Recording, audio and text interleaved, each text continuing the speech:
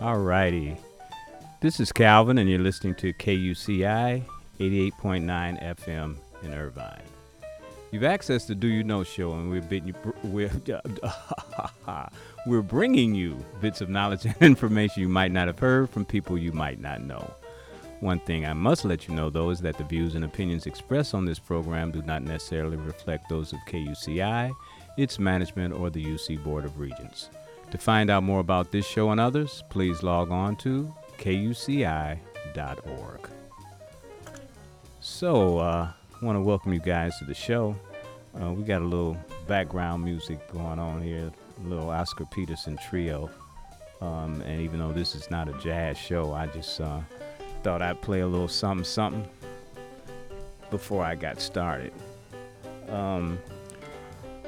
My caller is here. My interviewee is here, and his name is Willie Brown III. Willie, how you doing, man? I'm doing great, my brother. Once again, it's always a pleasure to talk with you, man. Oh, pleasure is all mine. Listen, I want to ask you, matter of fact, I want you to give me the time that this happened, but I want everybody to know that you started out as a businessman straight off the cuff. I mean, it wasn't something that you went to school for or anything like that, but it just happened for you in a great way. And I, have some idea of where you come from and where you are now, but I'm going to allow you to let the audience know what you feel about that. But what I want to ask you is there was a time I remember when you first got started in your business, and you came to me and asked me a question about how did I feel about your being rather licensed and bonded. And I remember you saying, okay, if you think that, I think I should also get licensed and bonded as well. So I'm going to go downtown and take care of that business. You took care of it and got in business, and now you're doing quite well. Let us know, man, when was that? Because I don't remember the year, but when was that, and what happened, and how did you get to where you are right now? Oh, okay, Kevin. Okay, listen, I'm going to give you the year. The year was 1996. Okay. That's the year I officially went into business. But let me really back up to tell you when it really started, Calvin. When I was a kid, and I'm thankful for the father that I had, because he kept me with a paintbrush or a screwdriver, something in my hand, and we always had something to do around the building. And he told me, listen, I used to work at a place called Union Liquors. That's where they made that Wild Irish Rose at, He says, go and get you a trade. So I went to Washburn Trade School back in 1972. The building's no longer there today, but that's where I got the foundation to really go into what I'm doing today. But I got it really from my father, always was always on property. But what happened was, I went to the Million Man March, and when I came back, Minister Farrakhan said, you need to do something in your community. And in that process, this is what I was doing, but I was working out of my car. So I really wasn't really doing the work that I should have been doing, because I was doing work, and I was not doing it what we call in the American way. I was not paying no taxes, so I was considered, I really wasn't a business then. Until I got a 36 number where they make you pay taxes, and you can consider yourself to be a business, Uh-huh. But I have always worked on the Green Line, and I saw how those guys from other nationalities, I saw how they were cutting that money up. Mm-hmm. And we were rehabbing houses, but we were doing it. And then I talked with you. Then I talked to a brother named Jesse Hyundai. He said, go downtown and get you some license, and I can give you all the work you want. Okay. But thankful that having the knowledge and understanding to know that when somebody tell you something, you always investigate. Mm-hmm. You know, there's a saying, contempt to investigate keeps men out of everlasting ignorance. So, talking with you and a couple other wise young men like yourself, and once I went downtown and did the footwork, I didn't need that person anymore. Okay.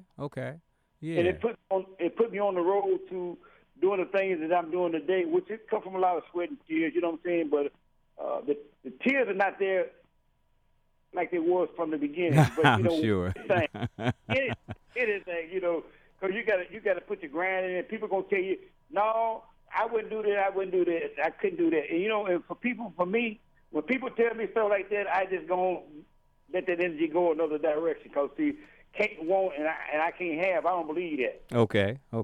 You know, Yeah. So go ahead. I'm sorry. No, that's what it kind of it brought me up to. So when I came back from the Million Man March, I knew I had to do something different than what I was doing. I wanted to be what you call whole. Okay.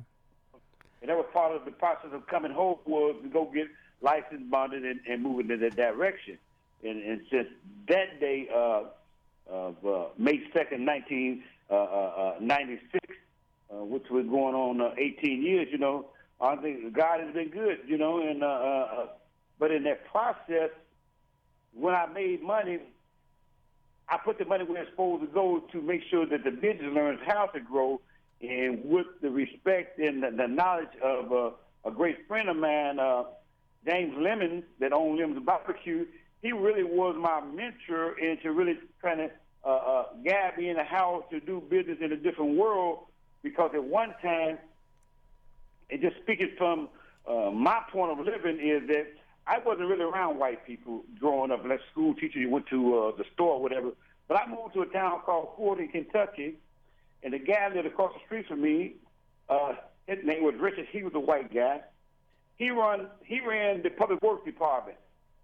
He told me anything I need down there, just let him know. And I started to see how building relationships was about. Uh-huh. And then I had a gas station, Browns Oil City. I had a Chevron gas station down there. Mm-hmm. A guy named Dan Nix was my insurance agent. He got on the phone and called another guy about 100 miles away, and the guy came and put 10,000 gallons of gas in the ground on consignment. Mm. I never heard it, and I heard of it just from a distance, but I never really heard it. I never even saw it happen. Okay. And I saw how relationships are built. Mm-hmm. So in that process of building those relationships, you know.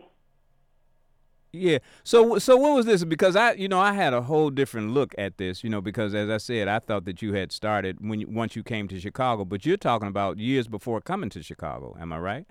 That you were in business. Hey, Calvin. Uh-huh. I've been knowing you about 25 years, folks. Uh-huh. But listen, I didn't come to Chicago. Chicago came on me. I was born here. Okay. So how did the Kentucky figure in? Well, it's that old thing, goes back to man and woman. You know what I'm talking about? Mm-hmm. My wife was from Kentucky. Okay. Her mother got sick, and when I moved back down there, I used to work for Carl O'Brien, a Porsche Audi dealer. Okay. And if I knew I went down that way, I had to go into business for myself. Uh-huh. My grandfather was always one that was in business for himself. So, it was always hard for me. I could never work for nobody. I got you. My spirit always allowed me to be able to, I wanted to be free. Okay. And when I say free, I mean I want to have freedom to make choices in my life. Mm-hmm. Mm-hmm. I wouldn't want to, I was able to make some decisions. Some of them had a lot of bumpy roads to them. But the decisions that I made, I did the best of my ability to learn from them. Okay. And in learning from them, there was another great man who always stood in my life that I dreamed about, and I saw how his dream was. Mm-hmm. So he was the owner of Jet Magazine. Oh, okay. Yeah. Mr. Johnson. Right. His mother took $500 and got a loan off her furniture and helped her son. Mm-hmm. Mm-hmm. So my business has always been family orientated, you know, and my best friend today is my mother, who always has been a close advisor and a close person that I could go to look for some comfort sometimes. Because, you know, sometimes when the wind comes, you can't hide from the boogeyman. You know what I'm talking about? I got you. Listen, man, I wanna get this straight because I'm learning things just as the audience is learning them, and I want to do some kind of chronological stuff. And what I'm hearing now is that you started a business some time ago. Now the time that you were in Kentucky with the gas station, that was prior to you having the business that you have today. Am I correct? That was in 82. But listen, Okay. I've always worked in the garage, man. I had a garage. My uncles and stuff worked on cars when I was a kid. So in 1964, my uncle painted a car inside of our garage. Mm-hmm. And I thought it was magic. It was like Mozart, Mona Lisa, because he took a 64 and painted it. And I said, I want to learn how to do that. Mm-hmm.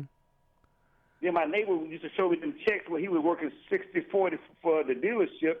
And he was bringing home $1,500 a week, and he had 6 kids and a wife that stayed home. Okay. And so you've always thought about, I mean, ever since you were small, like you say, your father kind of instilled that in you, but ever since you were small, you thought about having your own business. And pretty much you've had a couple of business prior to the one that you have now. Oh, absolutely. Yes. Okay. Listen, something that I wrote, I don't know if you got a chance to look at it, but it was on Facebook this morning. And what it said was that I was going to interview you and Willie Brown III. I'm going to read it to you. The Do You Know show on today, Wednesday, November the 5th, 2014, presents Willie Brown III from 4:30 to 5 o'clock Pacific time. Join us as we hear his story and share in the joyful demonstration of how life's obstacles and pitfalls prepared him to become the successful businessman he is today. And when I started this conversation, I talked about how you just started on the business that you have now. And I've learned in the course of this conversation that you started business a long time ago and you've always been a businessman. So we've covered that aspect of it. But what I want to get into now is the pitfalls that that came before you, the obstacles that came before you, that kind of, I know that they prepared you to become the successful person that you are today. And I was wondering if you'd like to share a couple of those things, because I'm sure we have a lot of listeners who are interested in becoming businessmen, and businesswomen. And I'm sure that they need to hear some of the things that might be in the path of becoming that. So if you like, I would like for you to share a couple of those things that might have happened during the course of your business. Hey, Calvin, that's not a problem. One of the pitfalls that I fell into was that when my guys worked for me, I paid my guys. I made sure I was the last one to get paid. But I was doing something for one of the major. I was in a growing process, and when you grow, people take advantage of your growth period. Uh-huh. Because they understand that, hey, they have the hindsight, the insight on what you don't have the insight on is. And you'd be so glad to say, hey, I'm working. But you find out when payday comes in, your people can't get paid and you can't get no money nowhere. And that's a pitfall. Okay. But what happened was, I always go back to building relationships. I had a relationship with a man, I won't call his name. Listen, I owed him about $5,000 or $6,000 because I was going through a divorce at the time, and life was just crumbling around me. But my spirit always told me to stand still and don't let your dream die. Because a man that doesn't have a dream will soon perish. You know what I'm talking about? So this is all I had. I got on the phone and I called him. I said, listen, I need X amount of dollars. And then he said, okay. Tomorrow morning he came and got it. But I had to tell my people that, my foreman, to tell him I was in a meeting. That was a hurt to me. Because what hurt me was that I couldn't pay my people that day, but I paid them the next day. Because my word has always been my bond. That was something that was instilled in me from my grandfather to my father. But the other pitfalls are when you go to the door, as you grow, and you get to the table, and they don't want to cut you in at the table. What do you mean they don't want to cut you in at the table? Break that down for us. Bring it to the neighborhood. What you mean by that? What I say they don't want to cut you in is they have their own relationships. with different contractors. You know what I'm saying? So what happens is you got to keep kicking them on their ankle. Hey, I'm here. You see what I'm saying? Okay. I got you. Yeah. And then when they say, well, okay, when you hear what they give you a little bit. Mm-hmm. But that is part of the growth period and the pain part of being successful. Is you do a great job, no matter how small it is, how much pay you get. Okay. Once you start to build that type of relationship from that point, and your people know that they're gonna get paid. You call and say, I got a job. Going, okay, Mr. Brown, we come to work for you. Okay. You know, that's the only hurdle that I ever had was in growing in my business. And still today, I was dealing with some stuff, and we pay Walmarts and hospitals and stuff like that. And one of the contractors told me, say, listen, we're growing now, right? Mm-hmm. He said, we became from a construction company, which we were a general contractor, but we were not in the major league. And when I say major league, I'm talking we weren't a union shop. Okay. You know, anybody that works for a union knows two things: that the union gonna guarantee your pay, Mm-hmm. and you get paid the same time every week when you work a union job. Right. And so those are benefits of being in the union. But the downside to it is that when you, the owner of a union shop, is you got to make sure everything is in place. That when payday comes, they must get paid. So this is what the guy told me. He said, listen, we'll pay you, and we'll make sure that the union gets paid, but we're going to give you a check in our name. You know what I told him? What's that? I said, let me explain something to you. If you want to help me cross the street, I don't need you to hold my hand. I can walk across the street myself. What you're going to do is that A.C. Brown will pay his own bills, and you're going to pay me my money. I got you. And so those are the pitfalls that you fall up under, but those are the blocks that build your legs up to give you strength to keep fighting this battle. And then as you go forward, you know, the guy told me, say, you know what? The other president called me, the vice president, but the president called me and said, I heard your name, and I want to introduce you into another part of the association. Okay. But he understood from that point that when I told the vice president, you pay me my money. Right. I pay my own bills.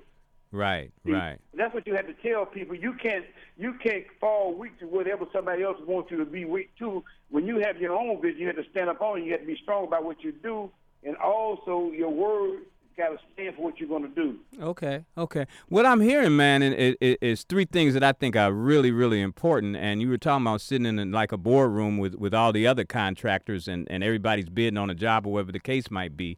And you want to be your own person. You know, I have my own company. I'm not asking you to allow me to be a part of your company. I have my own, and I am present here and representing that company. So I need for some attention to be given to me. And so you're saying, in essence, is that, you know, stand up for yourself. No matter how big the other people are, no matter how small you are, stand up for yourself. And that leads into having integrity. You know what I mean? In saying, in essence, you know, regardless of where I am and who I am, you have to understand that I'm a man of my word. If I say I'm going to do something, I'm going to do it. And no matter what it takes, I'm going to be successful at it. And I'm going to stand on it from this point on, you know, and then taking care of your own people and also taking care of your customers, which is very, very important, man. And what I've heard from you, in fact, is that if you take care of others, you know, then you're going to be taken care of. The jobs are going to be gotten, you know, and no matter how small you might be at the time, your success is what's most important. And that success is not necessarily making a lot of money, but standing true to yourself, to your people, and to your company. Is that pretty much it, or is there something else? That's it. And you took the words out of my mouth. Okay. We're dealing with some stuff in the city now that only thing we deal with is integrity. Okay. Integrity will get you down the road. I don't care. You can be a millionaire today, and you can be out of business tomorrow. Right. Because see, it's not the money that you make. It's the relationship you make after you made the money. Oh, my man. I got you. Yeah.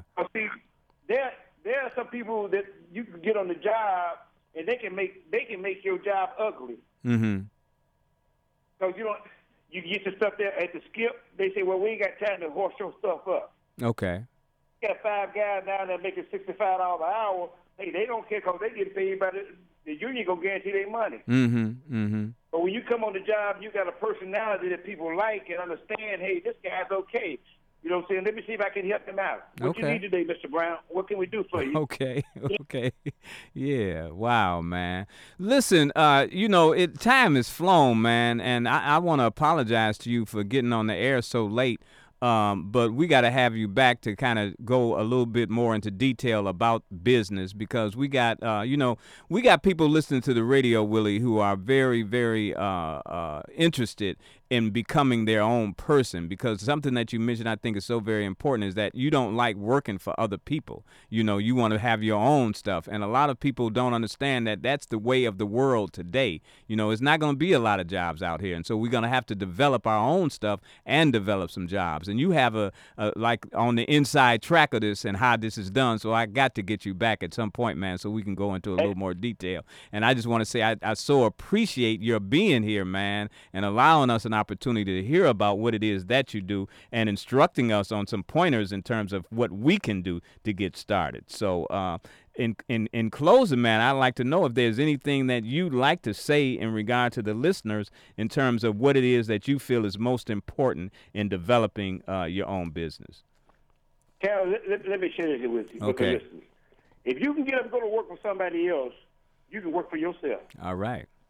All right. I had so many friends that worked at the steel mill, and when the steel mill left, they didn't know what to do. Exactly. So sometimes situations will make you a better person. You take a lemon, you can squeeze it, you make lemonade. You look at it. All right. Some people say the glass is half full. I say it's half empty. I say it's half full. Okay. Yeah. Wow. Hey, man, thank you so much, and we're going to be talking real soon. Real good talking to you, man. Real good talking to you. Hey, Kevin, look here. Chuck Gotti interviewed me when I went to the Million Man March. Okay. This was a better interview than that because I'm talking to somebody that's real. Thanks so much, man. Okay. Peace, love to you, my brother. All right, love to you also. I'll talk with you, Willie. Yes, sir. All right. Okay, that was Willie Brown III, a friend of mine. As you heard, we've been knowing each other for about 25 years now, and it's been truly, truly a blessing to be able to talk with someone as humble as he is, and to be as willing as he is to share what it is that he does with others, so that they might follow that same path if they're interested in it.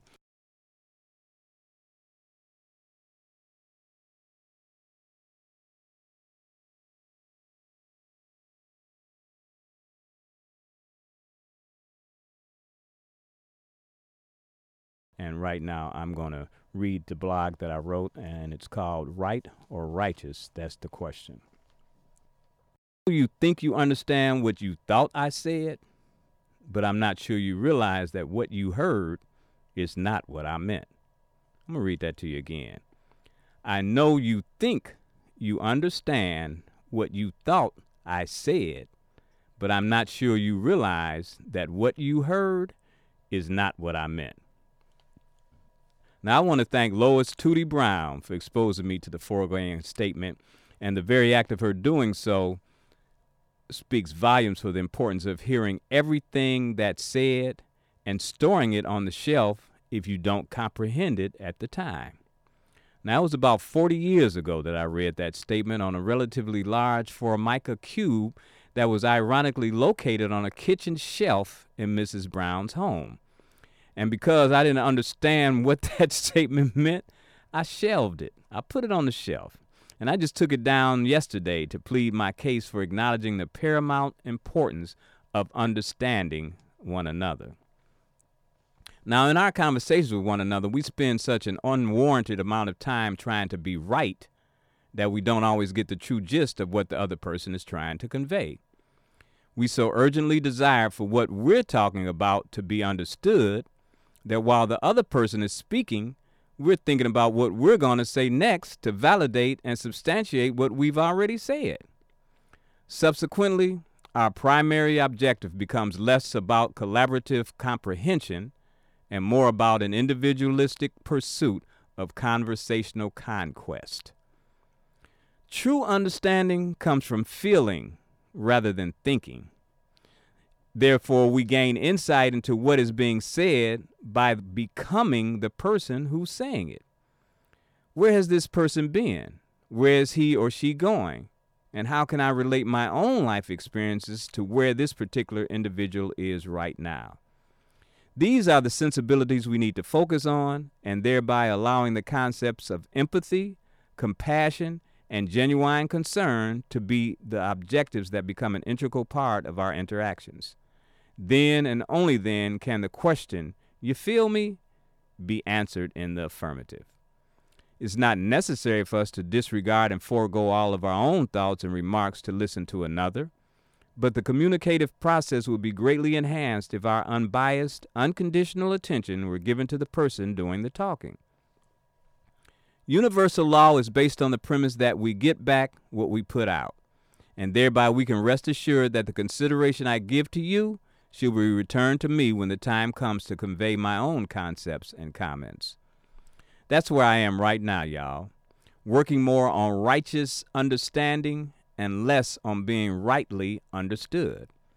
The hope that the things I say are being comprehended is still of major importance. However, I want to be able to walk away from every conversation feeling that what I heard the other person say is truly what they meant.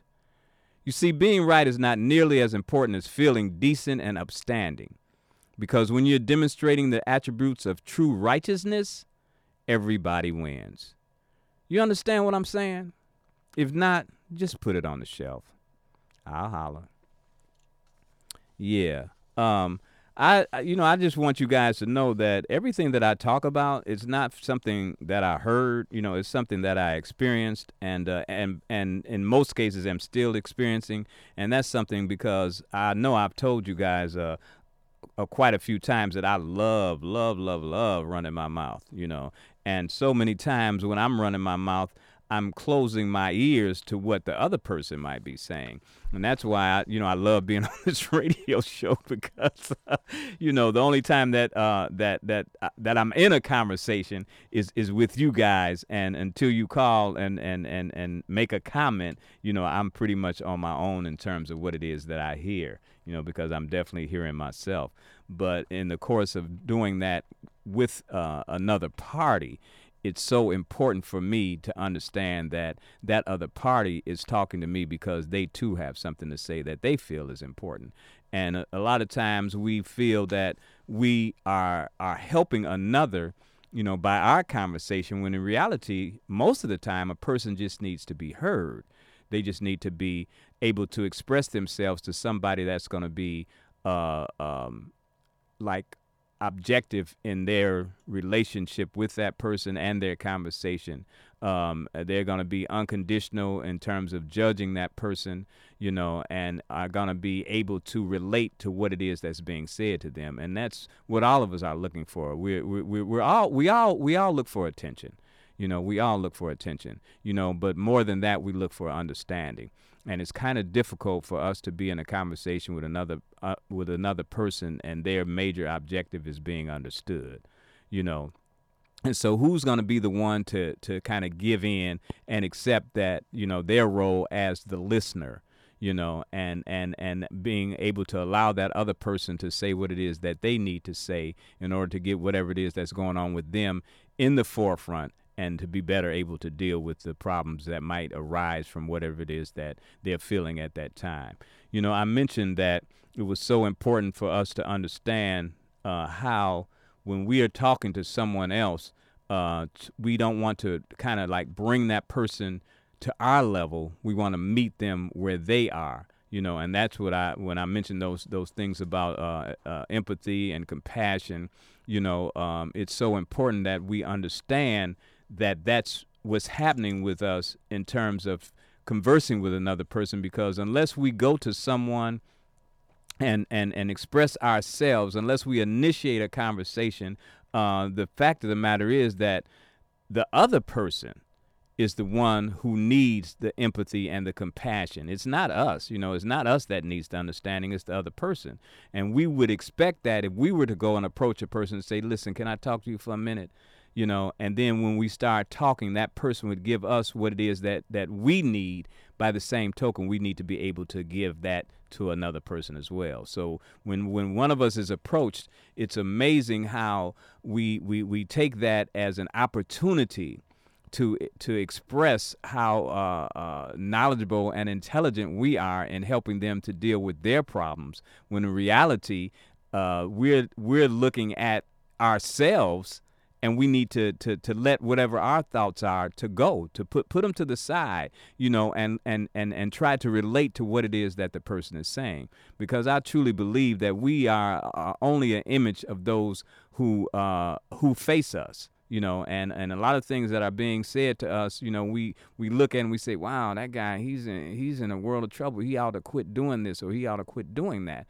But in reality, why can't we just look at that and say, wow, I feel that, because I've been in that same spot. I've done that same thing, and once we acknowledge that, then we can listen to what that person is saying without trying to judge what it is that's being said, without trying to judge the person for what they're saying, but to be compassionate about what it is that's going on. Because in reality, once that person gets through talking, and once we understand and are present with that person wherever it is that they are, we're going to be able to resolve some things about ourselves that we might not have even been aware of, but we were made aware of because we were approached by someone who had something going on that we were experiencing and not even knowledgeable of it. And that's why I think it's so important for us to understand the other person rather than trying to be understood. And that piece, I know you think you understand what you thought I said, but I'm not sure you realize that what you heard is not what I meant. That happens a lot. Because we're going back and forth trying, no, that's not what I was saying. No, that's you're not understanding. Listen, let me tell you this again. And we go on and on, back and forth, when in reality, all we got to do is be quiet, and allow the other person to express themselves, and then everybody can gain from the experience. And I've experienced this, as I said, myself a number of times, and I'm still experiencing it at times today. I still talk to my wife, to my friends, and try to judge where it is that they are, and trying to put them in the place I feel that they should be, and try to give them information and advice that I've received or feel that from my experience, I have enough information to guide you in the direction that you should go.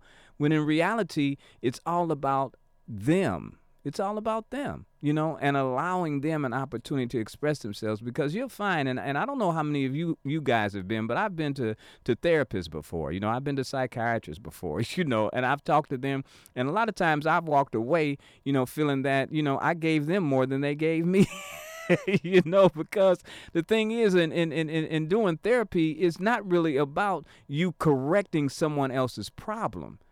It's about you listening to their problem, and in the course of their speaking their problem and expressing their problem, they can resolve it themselves.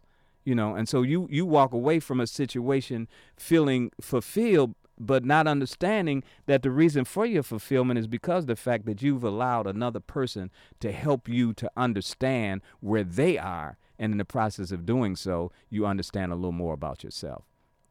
And I just remember so vividly that I was talking to a therapist, and we got to the subject of fathers, and when I walked away from the session, he thanked me so much for listening to what he had to say about his upbringing and his father, the relationship his father had in his life at that time, and the relationship his father had today. And at that point, I heard what it is that I'm talking about, and I'm glad I put it on the shelf, so I can relate it to you guys now, because that's so very important for us to understand that we are, whether we realize it or not, we are therapists for others, and it's not about telling others what to do.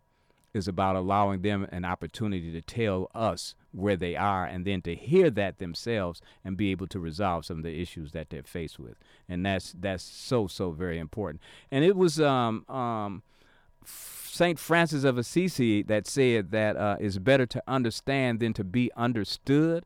And I really, didn't get the gist of that when I first heard it, but now it's so crystal clear. And the reason for us to be understanding rather than understood is so very important, because consequently everybody wins. Everybody wins. It's amazing to me when I'm talking to someone how if I allow myself not to start thinking, about what I'm going to say, or thinking, in relation to that problem. And I think that's a natural state, because most of us anyway, have been in school for a long period of time, and from grammar school to postgraduate courses, we're always learning about having knowledge, being able to resolve stuff, able to solve problems, no matter what field we're in, chemistry to math, any of the sciences, literature, whatever it is always about us learning and being able to share what we know with somebody else. And that becomes key to us, and thereby in our conversations, that's what we're basically trying to do. Well, look, I know this, let me share it with you. And then we share it, and the person is really concentrating on what it is that's bothering them, and we take them away from that because we want them to understand that we know a lot more evidently than they do, or else they wouldn't be coming to us with that problem. When the fact of the matter is, we're coming to you with that problem because the universe allows two people to come together and both of them profit from that interaction. And we're looking at giving somebody something that we know, and rather than giving them the time that they're essentially asking for to be heard.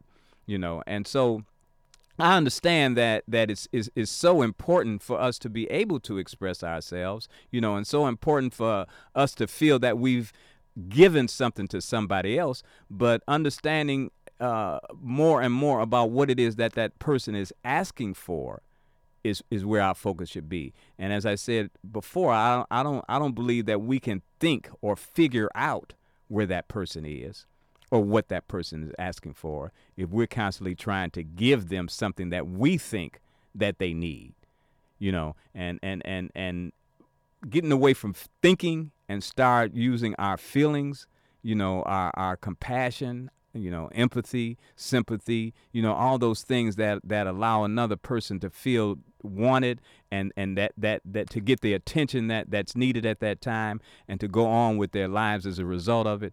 That's what's of most importance. And we want that for ourselves, and we should be willing to give it to others as well. I'm just grateful to be able to live this life. Life is it's a beautiful thing. The world is a beautiful thing, and we get countless opportunities to be able to share our feelings and our sensibilities with others, and we have to take advantage of those opportunities, because they're going to continue to come, and I think that it's up to us to continue to meet them head on, and that's not going to be by giving somebody our knowledge, but giving them our time so they can figure that stuff out for themselves. And in the course of doing so, can give us that feeling and that sense of having contributed to the welfare of another without even having to open our mouths. And as I say, as always in parting, I'll holler.